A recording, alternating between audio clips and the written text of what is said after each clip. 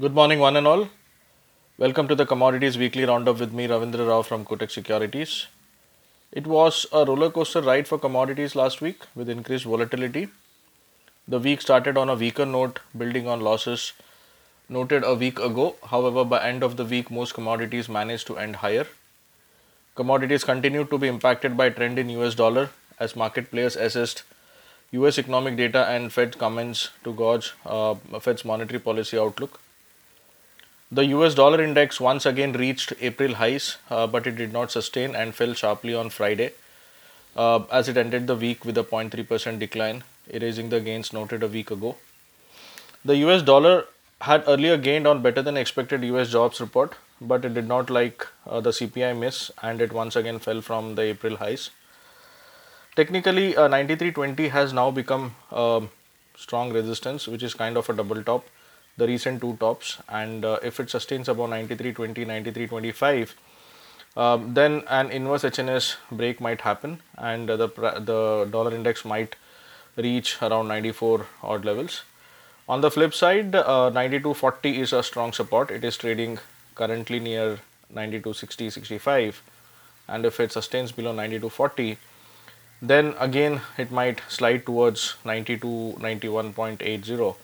So 92.40 remains a crucial support, and on the upside 93.20, 93.25 remains a strong resistance on daily basis. So any close above 93.20-25 would again ignite buying in dollar index. Having said that, precious metals would continue to track the dollar index, and that might impact the precious metal momentum. This week, precious metal started off quite after the roller coaster ride last week. However, more is in store as Fed's monetary tightening debate is wide open. Gold slumped to March lows of $16.75 an ounce, and silver slumped to November 2020 lows on Monday last week. But after having dropped so low, we saw a sharp recovery in both the precious metals. And last week, gold ended higher by 1%, whereas silver closed more than 2% lower. The mixed trade was reflective of volatility in US dollar as market player assessed US economic data and Fed comments. Gold has bounced back sharply from recent lows, but gains may slow down as we move towards $1800 an ounce. We may see volatile and choppy trading in gold and silver both. And as mentioned earlier, US dollar index will be an important watch, and the levels that I mentioned in dollar index will be very crucial. So if it goes above 93.20 on a closing basis, then we might see precious metals again moving lower. On the flip side, if it falls below 92.60, 92.40, sorry, then the precious metals might continue to trade on the upside. Technically, gold has again moved above $17.60 an ounce. This is in case of spot. And having said that, 1760 would be the immediate support now. 1760 to 1750 range would be the immediate support. And on the higher side, 1798 to 1800 dollar per ounce would act as a stiff resistance in gold. So we expect this range to continue this week. In case of MCX gold, 47,300 is the immediate resistance, and if that is taken out, it might go till 47,700, 750, which is a strong resistance. And on the lower side, 46,500, 46,400 would act as a good support. So the range for this week would be around 46,400 on the lower side, and on the upside 47,700, 750. In case of silver, silver is trading in a broad range. On the lower side, 2250 was the recent low, and it should move below that to sustain lower, because the sharp recovery from the lower levels has formed a bullish candle, and on the upside 2450 would act as the immediate resistance, but strong resistance is near 2550, 25.50. So overall, even silver looks to trade sideways. So immediate range would be 2250 on the lower side, and on the higher side 2450 would act as a resistance. In case of MCX, 62,500 was penetrated last week, but it did not sustain and made a low of 61,550. So now that becomes a strong support. If it closes below that, then we might see MCX silver moving lower below 60,000.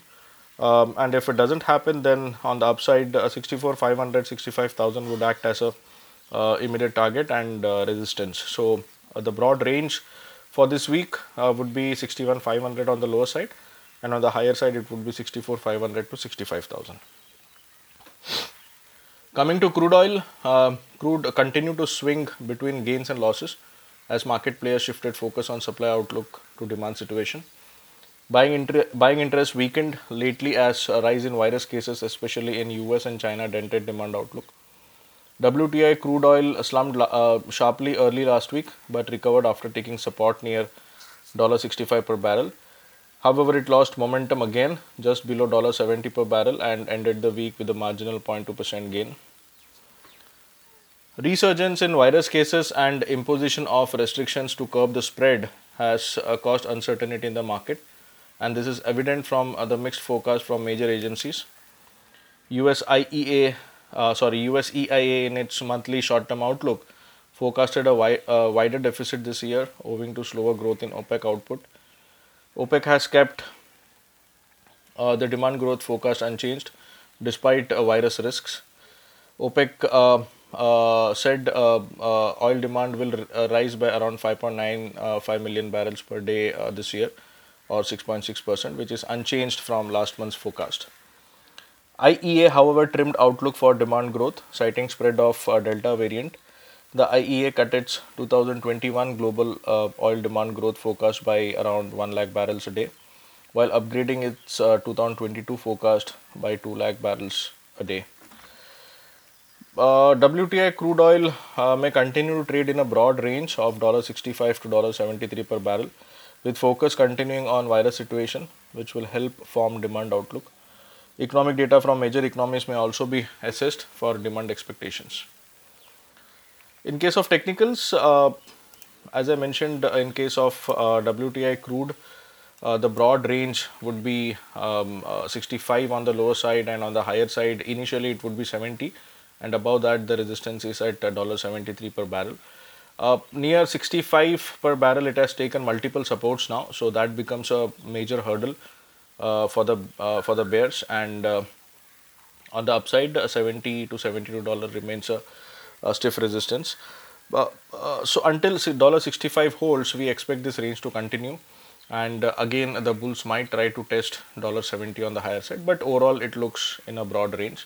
In case of MCX, on the higher side, 5,180, 5,200 would act as a resistance, and on the lower side, 4,880 to 4,840 would act as a support.